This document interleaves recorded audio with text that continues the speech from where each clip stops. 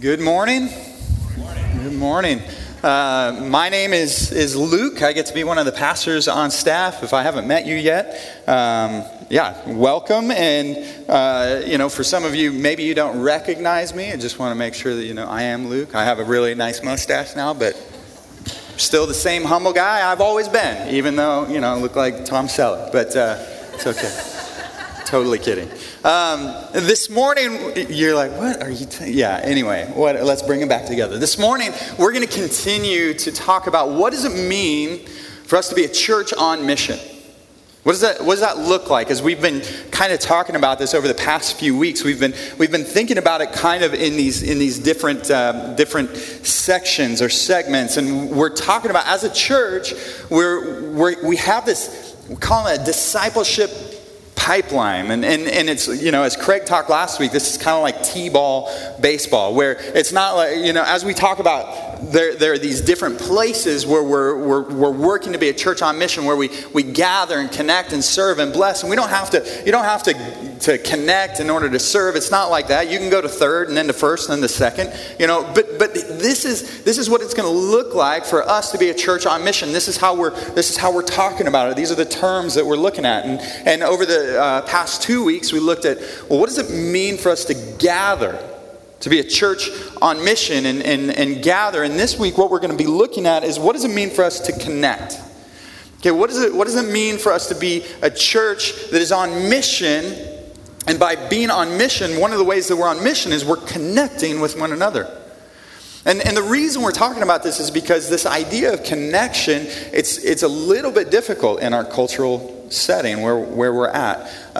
When my wife and I got married, we had 1 year left of Bible college, and it was it's like, man, we were super young. But Bible college, they talk about, Bible colleges are kind of like a shoe factory.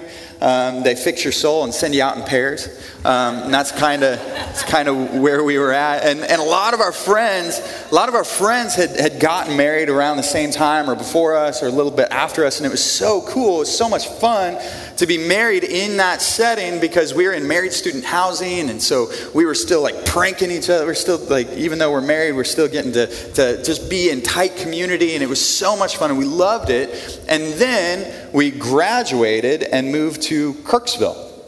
And I started a youth pastor, and my wife got a job as a community support worker, and then I was working with my uncle doing construction carpentry full time, and I remember just going from this like fully connected, lots of fun, awesome environment where we're all pouring into each other and getting poured in, all this stuff, to our connections. Our community was basically like my parents and our youth group. And it felt like we went from like this like rich environment where we're able to grow to like, I can't even breathe here. Like this is so hard. And I remember telling my dad at one point, we were on the job site. We were working on my sister's house. We're on the job site. I don't remember how it came up, but I basically shared like, this is really hard. Like I'm very lonely, feeling very lonely. And my dad, like, love him. Full, Midwestern, farmer, whole mentality. He just starts laughing. I'm saying, I mean, can you imagine? I'm saying, yeah, I'm just lonely. He's,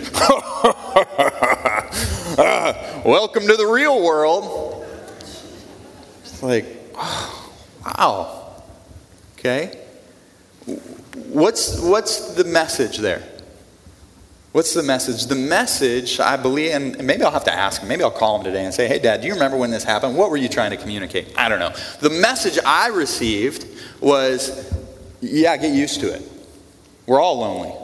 So pull up your big boy pants and get on with life.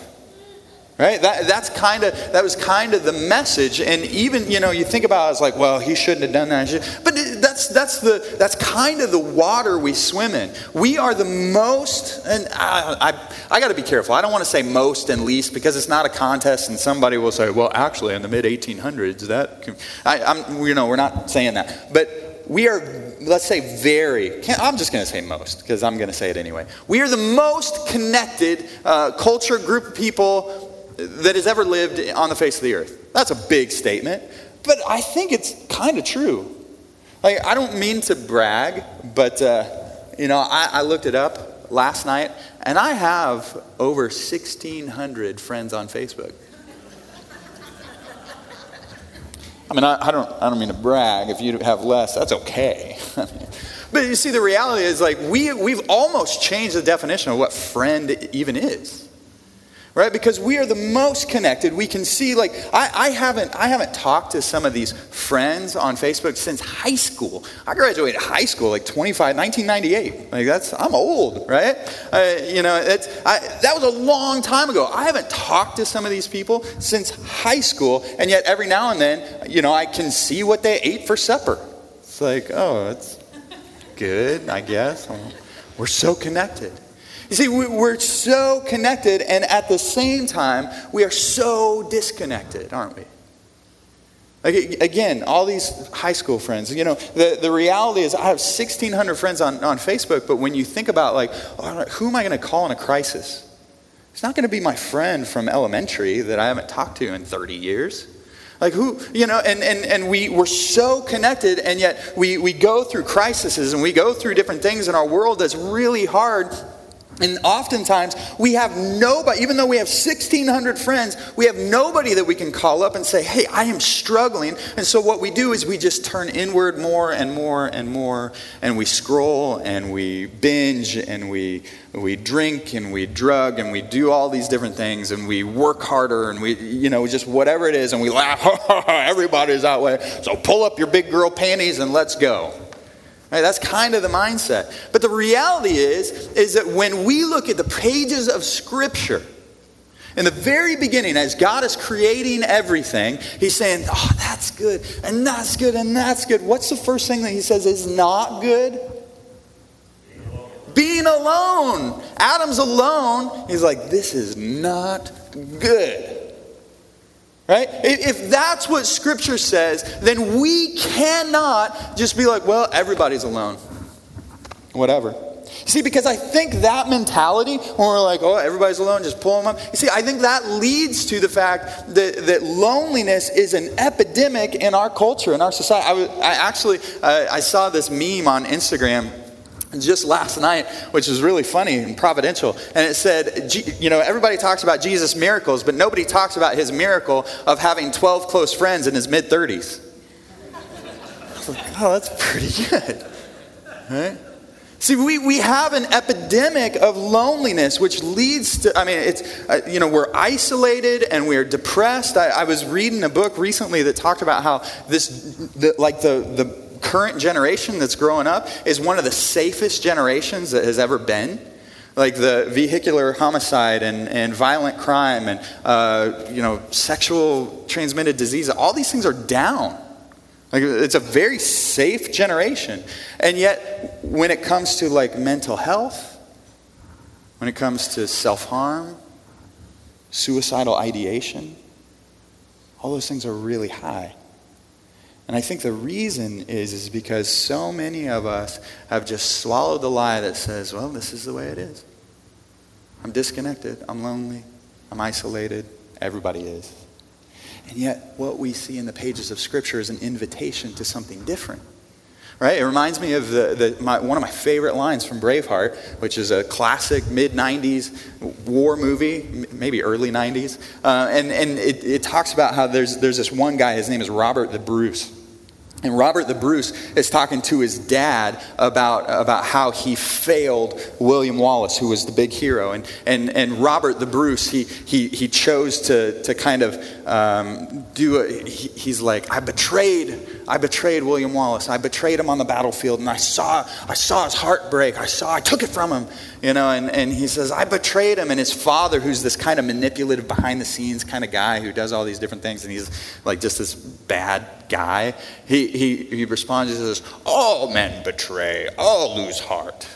Anybody remember the line? And Robert the Bruce, as his dad, is, all men betray, all lose heart. He says, I don't want to betray, I want to believe. And I love that line because it's like, I feel this like, we're lonely and we're disconnected, and yet I see the pages of Scripture and I feel this desire for something else, and it's like, I don't want to pull up my big boy pants and just be isolated and be fine. I think there's something more. I think there's something different. And yet the reality is we come at this and we're like, well, but I mean, what? I've been in church for a long time. I've been in connection groups. I don't think I've ever experienced something other than what I've experienced. And the question is, I think in that, well, maybe we're trying to grow something in soil that's not conducive for growing connection. Could that be it?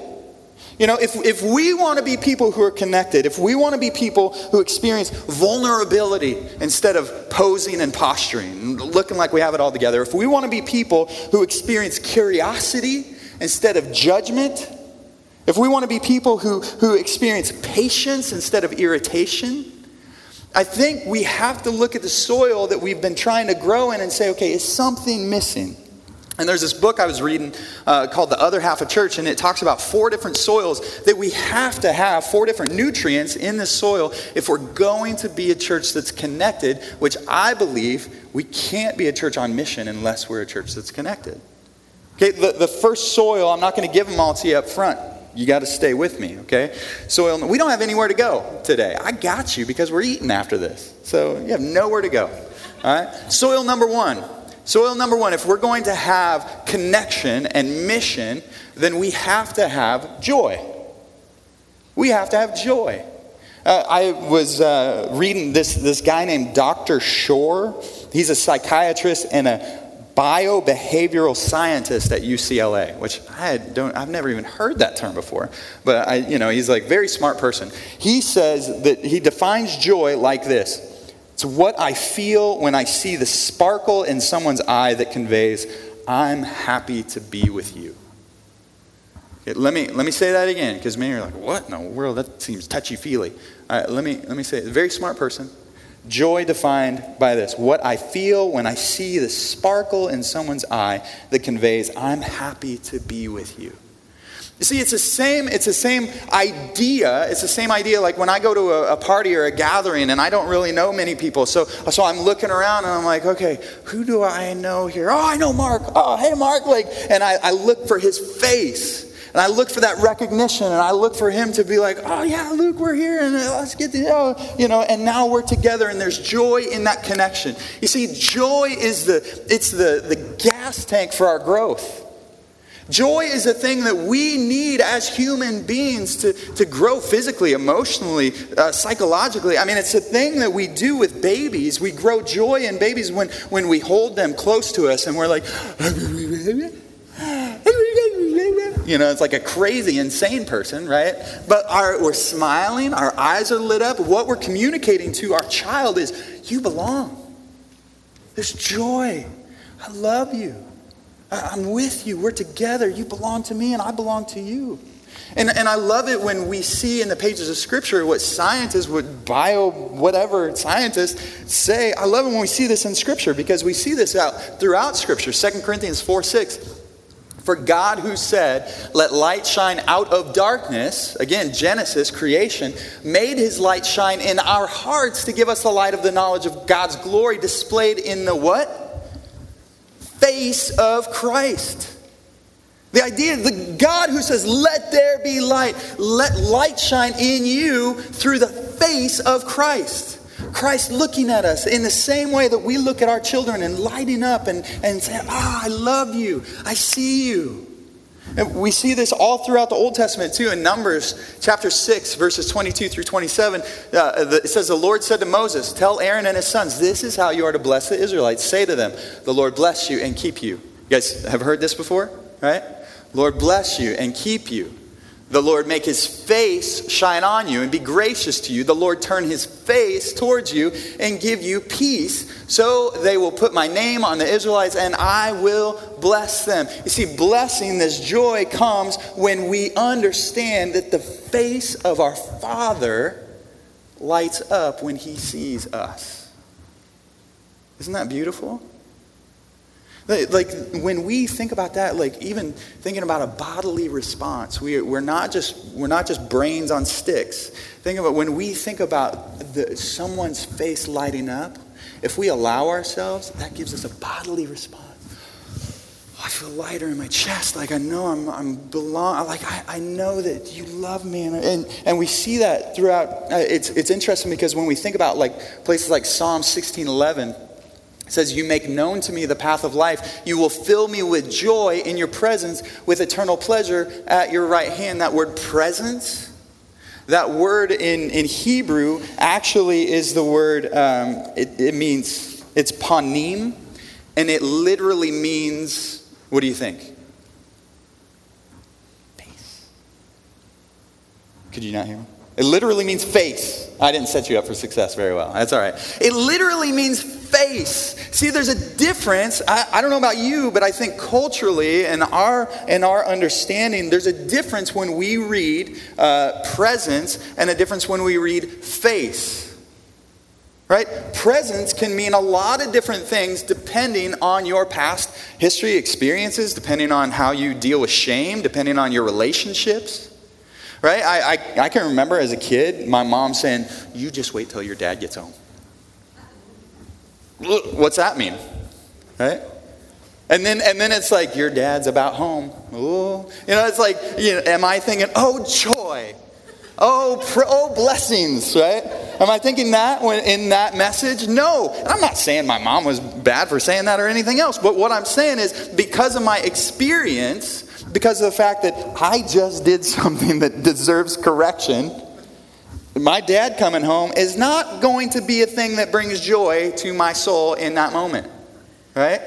But when we read, so presence can mean a lot of different things. But when we read face, joy in your face, that when the face of God turns towards us, that means something different than God is just around. It means he's looking at you. He sees you. There is gratitude mixed up in that. I remember some youth kids talking about how they were at this camp one time, and this evangelist was saying, "Where's the place? Where's the place where you hope God isn't?"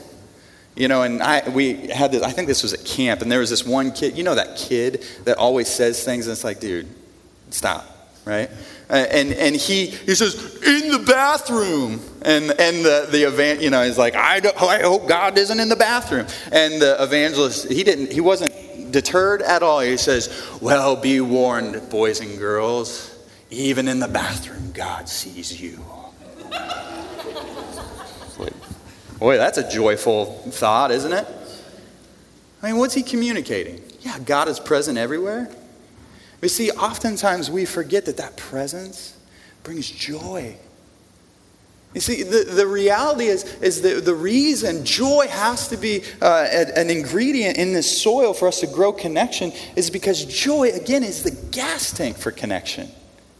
It's the thing that spurs connection on. It's the thing that brings us closer. We lean in. I mean, how many of us if you're thinking about trying to stay around, whether or not you should stay around for the Connect picnic, the answer is yes.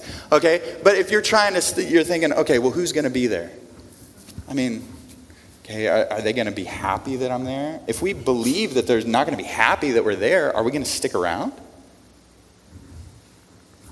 Let me ask, are we going to stick around?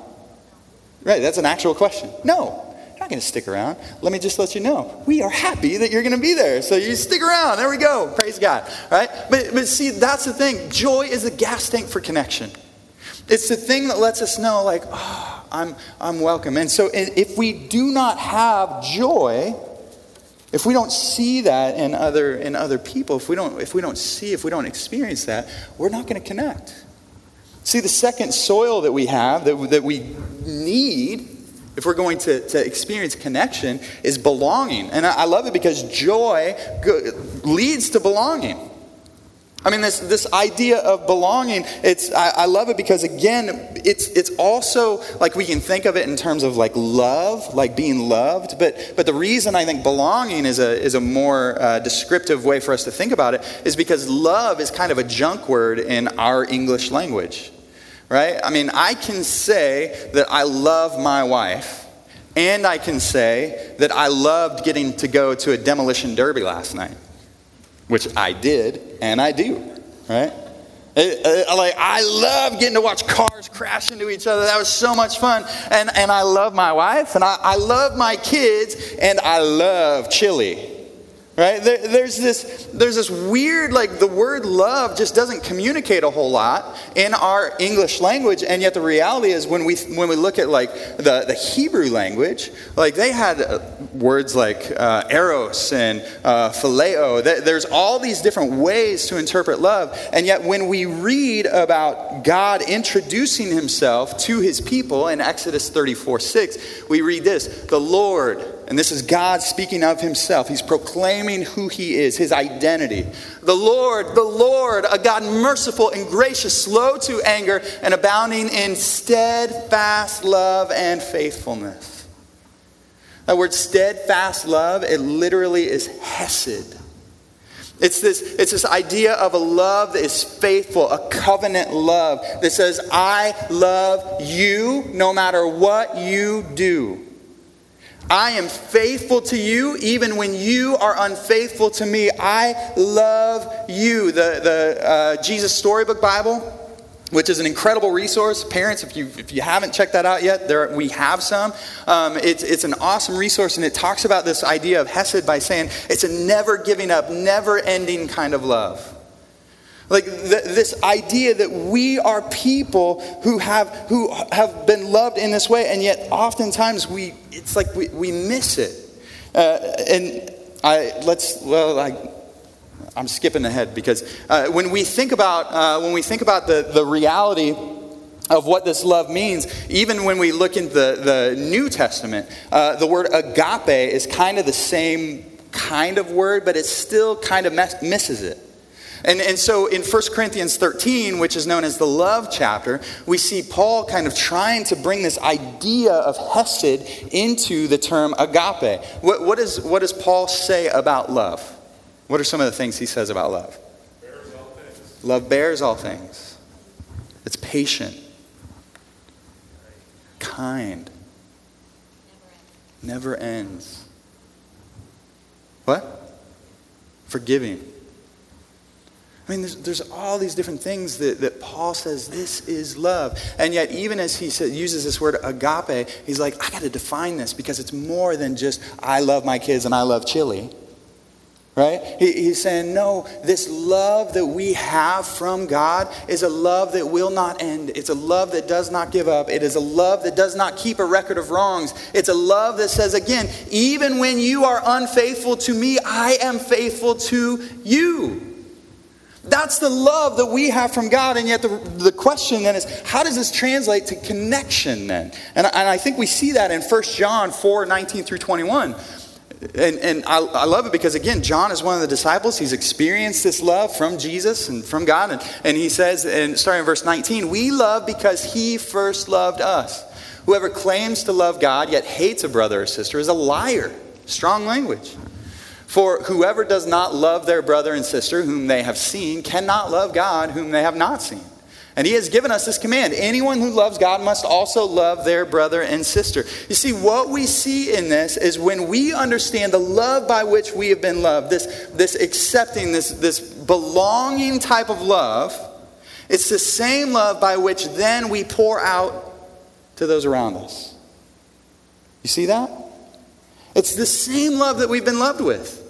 Then we pour out, and yet the reality is oftentimes it's like, well, what does that mean? How do we love in that way? Because some people are mean. Yeah, some people are mean. I mean, what does that mean for us to love in this way? I think sometimes we struggle with it because if we're honest with ourselves, if I'm honest with myself, at times we have this kind of performance mentality when it comes to even our faith. Even our relationship with God, we have this performance mentality that when we experience love in that way, that's the type of love with which we love others.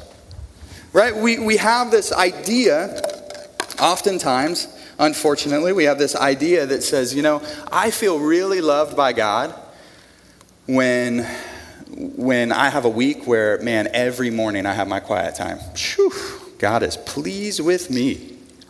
I am killing it, right? I have a week when I go for a long time without gossiping. Whew, I just love my neighbors. That's so good. I go for a week when I treat my kids with dignity and respect and love them. Oof. But the problem is that goes the other way too. I haven't had my quiet time in a long time. It's what month is this? Almost September? It's almost September, and my Bible reading plan that I started in January was way off track. I totally blew my lid when that person cut me off the other day. God is not pleased with me. See, we have this mentality. So then if we're like, all right, I'm doing good, I'm doing all right. So then when it comes to other people around us, like we have, like, okay, again, our kids, classmates, professors, we have people that we work with, neighbors. We have these other people in our lives, and so, maybe they do things. It's like, okay, yeah, oh man, they were gracious to me. I'll, love them. That professor, he showed me grace when my assignment was late. Oh man, I'll talk good about him. My kids have been, they're just great. I just love my kids, and they're just, home on time and all these different, and then it's like some weeks, my kids. I mean, not my kids, but your kids, with you, right? So it's like, yeah, or like, again, the people that cut us off, they don't deserve. See, we get in this mindset where it's like, I have been loved according to my ability to perform. And so therefore, what I show to others is, as long as you perform around me, as long as you believe what I believe, as long as we can be in this thing together, as long as you're okay with me and I'm okay with you, yeah, sure, I'll show love to you. But man, you say something bad against me? See, this is a performance mindset, right? And yet, what we see in Scripture, the fact that we have been loved with a love that is never ending, never giving up, covenant love, that God says, I loved you when you were an enemy. That says, I loved you when you were running the other direction. I showed love to you. See, that means even when I don't, even when I say something hurtful to my wife, even when I don't, I had an opportunity to share Jesus with that person. I haven't, man, my Bible reading plan's been off. I really messed up this week. I didn't mess up this week. Man, I'm reading my Bible every day. That's so awesome. I haven't read my Bible in a month. See, when we can understand that we live under the waterfall of God's Hesed love, the waterfall of God's belonging, what happens to the people around us? Can you see those cups down there? Kind of hard to see. Some of you in the front. What happens? They get filled up too, right? See, the reality is when we understand the love that which we've been loved with, we can then love others not out of a performance mindset, but out of an abundant belonging mindset. And I think that what we see in there is an understanding that is the gospel.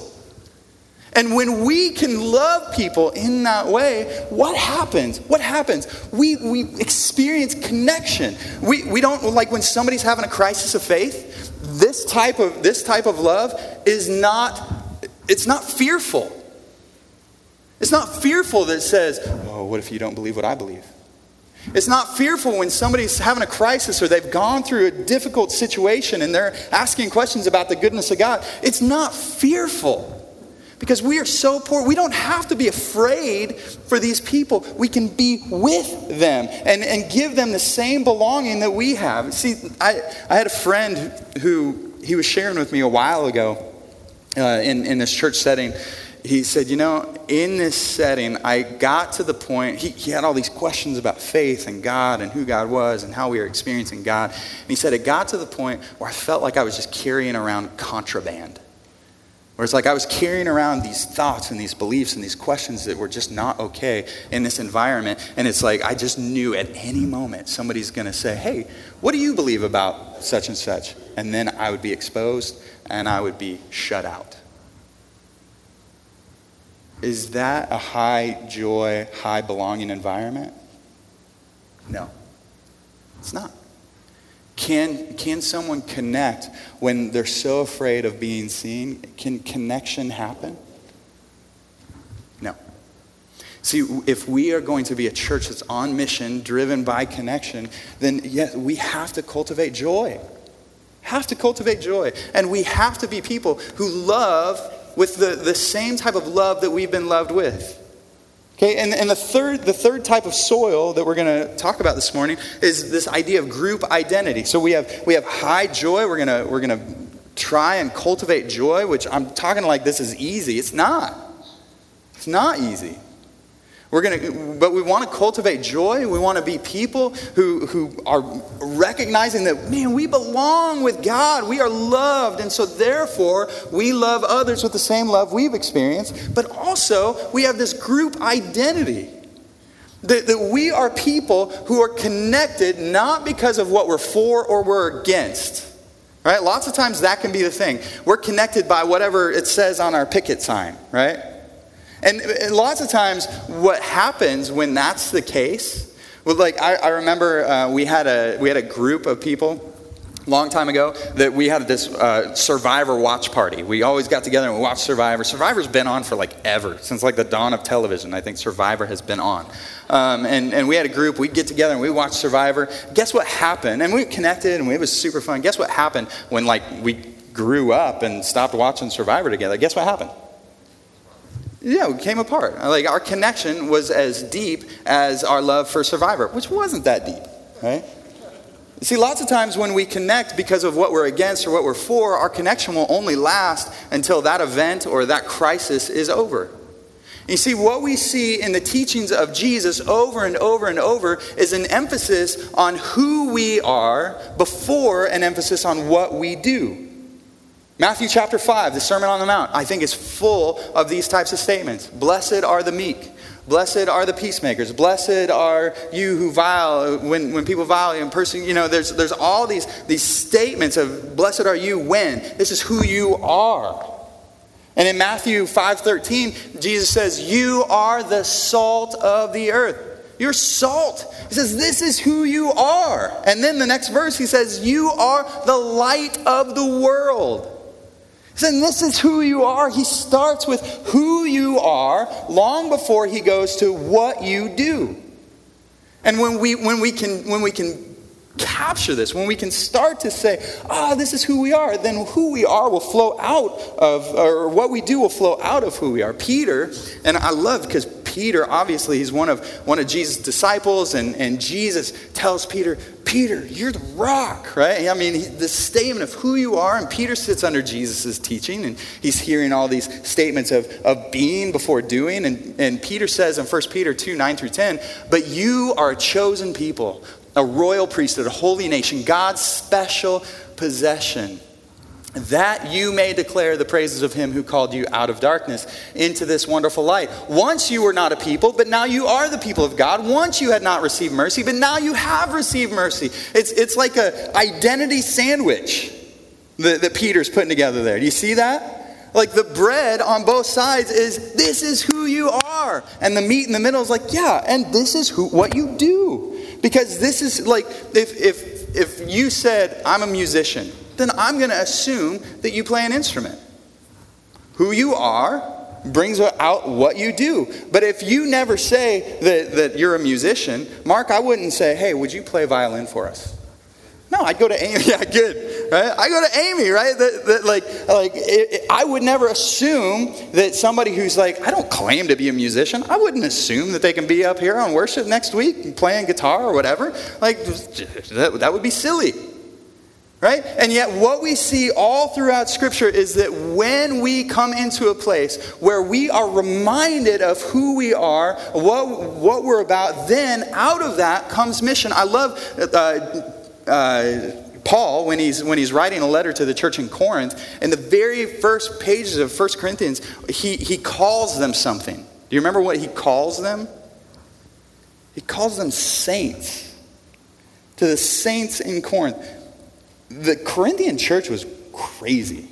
Like, they're jacked up, right? I mean, the church in Corinth, like, one guy's sleeping with his stepmom, And people were saying all this trash about Paul and all these different things. And yet he starts his letter by reminding them of who they are before he ever goes to what they were doing. I love it because when we can create a culture of connection around that creates character within us. Because character is what comes out of us automatically when we get squeezed. That's what character is. Character comes out like what comes out of an orange when you squeeze it? Orange juice, right? Yeah. We could go on to other fruits, but I think you get the point, right? The character is what comes out of us automatically when we get squeezed. And character, I love when we think about this idea of group identity, character is actually the coming together of two things. It's first collection of observed responses to various life situations. And so that means it's our history. What have we experienced? When we see our dad or our mom respond to situations in a certain way, it creates this idea in us where it's okay, this is how I respond to situations, right? And the second thing, and the values of my people. When we understand this is who we are as a group, it kind of changes where it's okay, this is what I've seen in the past, but this is what I see now, and this is my people. So now it begins to change how I engage with the world around me. I think this is why it is so important that we have connection, because when we come together with people who maybe younger people with older people, and we say, oh, this is when you just do life together. And we can say, oh, this is what it looks like when you get cut off in traffic. Oh, you don't flip people off. Oh, good to know, right? Check that one off, right? Or when, younger people and older people, it's oh, this is how we deal with finances. And this is who we are. We begin to think through, we are people who, right? We can think through things like, we are people who would rather listen than speak. We're people who see what God is building in others. We are people who spontaneously love our enemies and return blessing and curses. We are people who remind each other who we really are whenever we forget. See, oftentimes we need people around us, especially parents of younger kids. We need people around us who have older kids so that we can see, oh, this is what you do when your kid hits you in the face with a toy? Okay, good. And those of us who have teenagers, we need people around us who are older and say, oh, this is what you do when fill in the blank, right? Oh, good to know. Creates character, creates connection. And yet we can't have that unless we don't have this type of group identity. Now when we think about okay, but don't we need correction? Right? Sometimes we have wrong beliefs and we have wrong behavior and we have all these different things. And the reality is yes, because as we think through, we need to cultivate joy and we need to understand this idea of belonging. If we're going to connect, we have to have joy and we have to have belonging. We have to have group identity to remember. You see, the reality is if we stop there, I don't think we're going to be on mission, or at least not the mission that Jesus calls us to.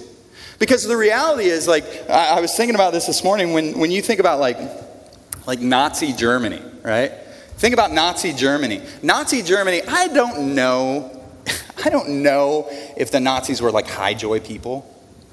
I don't know that. I don't know, right? But they were definitely people who belonged, right? They had a belonging. It wasn't, maybe like this, but there was belonging, and they had a group identity for sure, right? They had group identity, and yet they were people. If you just stop there, they did some terrible, horrendous things. There were still, cultures are still dealing with the aftermath and the effects of what happened. See, we as people, we need to be people who not only have high joy, not only have belonging, not only have group identity, but we have to be people who also have correction. And yet the reality is we have to have correction that is rooted in connection. Correction rooted in connection. We have to remember that this is still not just trying to get the right things in our brain. Right? Because if you think about the Pharisees, they did a lot of right things, and yet they were like the bad guys in the Bible. Right? And so when we think of correction, this is something that goes beyond just making sure people believe the right things.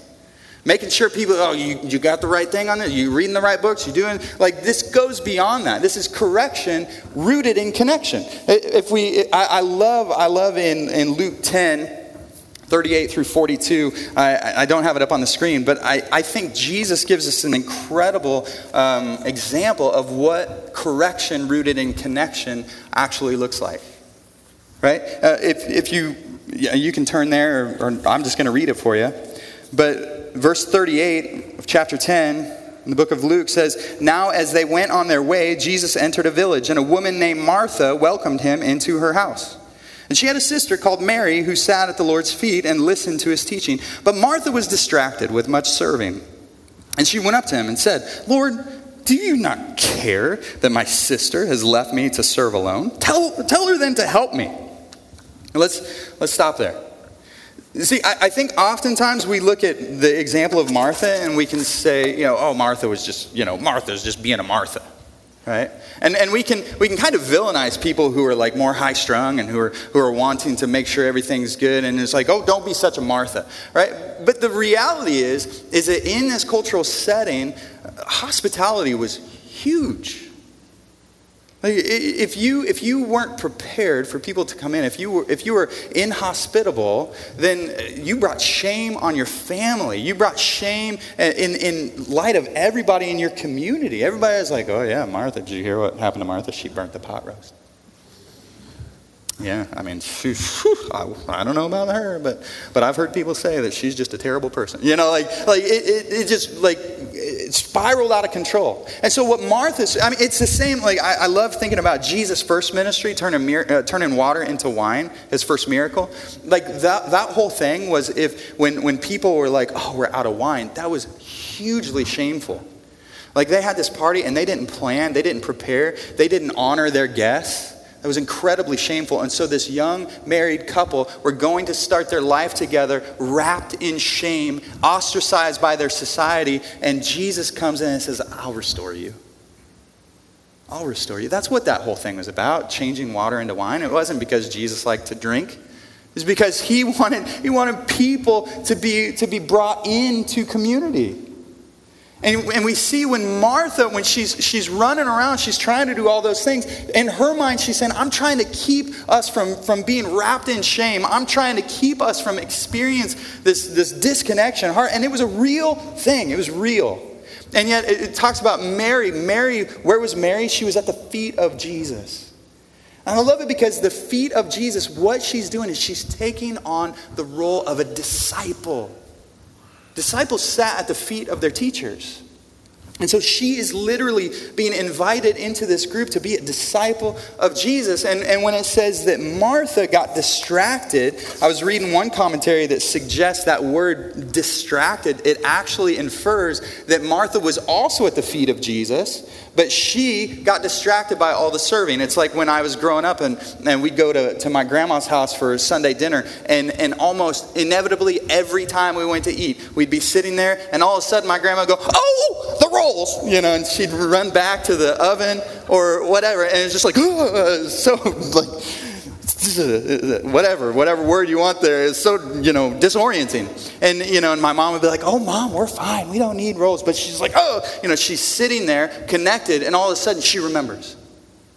And I love it because what it infers is that Mary and Martha both have a place at the feet of Jesus. And yet Martha, she gets distracted, she gets brought away, and she tells Jesus, she's like, "Don't you even care? I'm trying to do all this stuff. Don't you even care? Tell Mary to help me." Right? And how does Jesus respond? Verse 41 says, "But the Lord answered her, 'Martha, Martha.'" And can we just stop there? Martha, Martha. That phrasing, that response, I think we can read that, and especially if we've dealt with shame and you're there and it's like, "Oh yeah, I screwed up again." We can read that as like, "Martha, Martha, geez, calm down." Like this, like, ooh, stop being such a Martha, Martha. Did you guys get what I did there? It's like this idea of just calm down, right? Like kind of harsh. Like, Martha, you always do this. Every time I come to visit, you're worried about the rolls. Like every time, and you always, you never. We can kind of hear it through that lens. And yet this idea of repeated name is the same thing Jesus did with Saul on the road to Damascus. When he knocked him off his horse, he says, Saul, Saul. It's a way to engage with somebody with connection. See, Jesus in this moment. I mean, Martha's making some really strong inferences. Don't you care? Jesus could be like, don't I care? Don't you know who I am love, Martha. Right? I mean, he could have got super defensive. He could have got super self-promoting. Like, are you kidding me, Martha? What are you cooking? I can make it right now. Like, he could have, right? He could have done anything. But what he does is, in the midst of her accusations, he connects. He says, Martha, Martha. I love it because he's bringing her back in. He's not reminding her of all the times that she's messed up. He's not reminding her of who she tends to be. He's reminding her of who she is. He says, there's many things we can be worried about. But Mary's chosen the right one, and it will not be taken from her. I think what he's saying is that, Martha, your place is still here. He's reminding her of who she is. He's correcting, but he's doing it through connection. Right? See, if we get this backwards, if we get this upside down and around, the problem that we run into quickly is we start to see people not as people with problems, because people have problems. Amen? Yeah. Let me just say that again. People have problems. And you may be thinking about someone right now. Maybe it's the person next to you. And you're like, amen. All right? People have problems. And yet the reality is, if we get this mixed up and turn around, we start to see people as problems. See, people have problems, but people are not problems. Do you hear that? And see, it reminds me of when I was in college, I had a friend who, he's just this guy, and I'd say this even if he was here, but he was this guy that, like, he's from the South, and he's just this big personality, and every time we'd go into a class, he said that he was a really good fluffer, right? And he also said he's a BS artist, and I said, what does BS stand for? Because we're a small Bible college, and, shouldn't say things like that. And so, but he's a fluffer. And we'd be in class, and the professor would try and be teaching, and then sooner or later my friend would kind of, oh, well, what about and he'd start to talk, and it just went on and on and on. And it happened so often. It happened in connection groups and small groups, all these different things. It just seemed like he always just had to show, hey, everybody, I'm very smart. And it got to the point where every time I saw this person, or every time I heard him open his mouth, I'm like, shut up. Right? Shut your mouth. No, I didn't pay an exorbitant amount of money to come to college to listen to you talk about your thoughts and theories. Right? Every time I saw this person, every time I was engaged with him or in a group with him, I'm like, oh my goodness, this person. I started to see him as the problem. And this past week, as I was thinking about this message, what does it mean to connect, and having these ingredients in the soil, I kept thinking, what would it have looked like if I would have engaged him with curiosity? What would it have looked like if I would have like did like what Jesus did and started with connection? I think maybe it would have looked like, hey man, like, I love you, right? You're awesome. Like, I love you. I genuinely like being around you. And I don't know if you know this or not, but every time lots of times when we're in a group, you talk, and it's distracting, and at times you actually harm others around you. And I'm saying this because that's not who you are. Because as believers, as people, we have the mind of Christ. I know you, and I know you don't want to harm others, and I know you don't want to cause disruptions. I know you. So hey, maybe let's think about that. I wondered about that, and I wondered if that would have helped me experience my friend not as a problem, but as a person who forgot who he was. See, lots of times I believe sin patterns are actually a result of us forgetting who we are. Like when we're caught up in sin, it's like, I did this again. I think lots of times it's like, well, let's go back to who we are. I think you're forgetting that. I think you're forgetting that you are a beloved person of Christ. Is there something in there that you're not believing? See, we need correction, but we need correction rooted in connection, because I think when we experience that, we will experience connection. When we experience that, we'll experience somebody who's like, oh my goodness, you love me enough to call me out and remind me who I am. Thank you. See, I think church, when we think about that, when we think about what does it mean to be on mission, and when it means, like, part of that is connecting with one another, I think that we can look at this and say, man, that's a lot of work. I was thinking about this past week, and it's like, that's a lot of work. It is a lot of work to try and cultivate joy in my life. Sometimes I'm like, I don't even know what that looks like. I'll be honest with you, there are times where I'll get home, and even before I get in the house, like, I'm not cultivating joy. I'm not thinking about, like, I get to be with my family and what's my face doing and all these different. I'm looking at, like, well, the yard wasn't mowed again. So I'm all of a sudden, even before I get inside, I'm thinking about all the things that I'm frustrated about, and I'm not thinking about the fact that I love my kids and my wife. I literally feel like I do light up when I remember that, man, I love them. Like, it's the same joy that we can experience when the face of Jesus shines on us. Right? But that takes vulnerability, not posturing and posing. It takes work. I mean, when we think about this type of connection, it does take curiosity rather than just judging. Because, guys, it's way easier to judge, right? It's way easier to see somebody's Instagram account or Facebook and just, oh man, I can't believe you would do whatever. Or just pass judgment and see people as problems. It's way easier to do that than be curious about the fact that maybe they're forgetting who they are. See, that takes curiosity. And I think that when we think about this, and we think about the fact that we have to be patient with where people are at in their progress, patience is much different than irritation, like, they never. See, church, it takes work to connect in this way. We have to take a look at our soils and say, yeah, okay, where am I at with joy?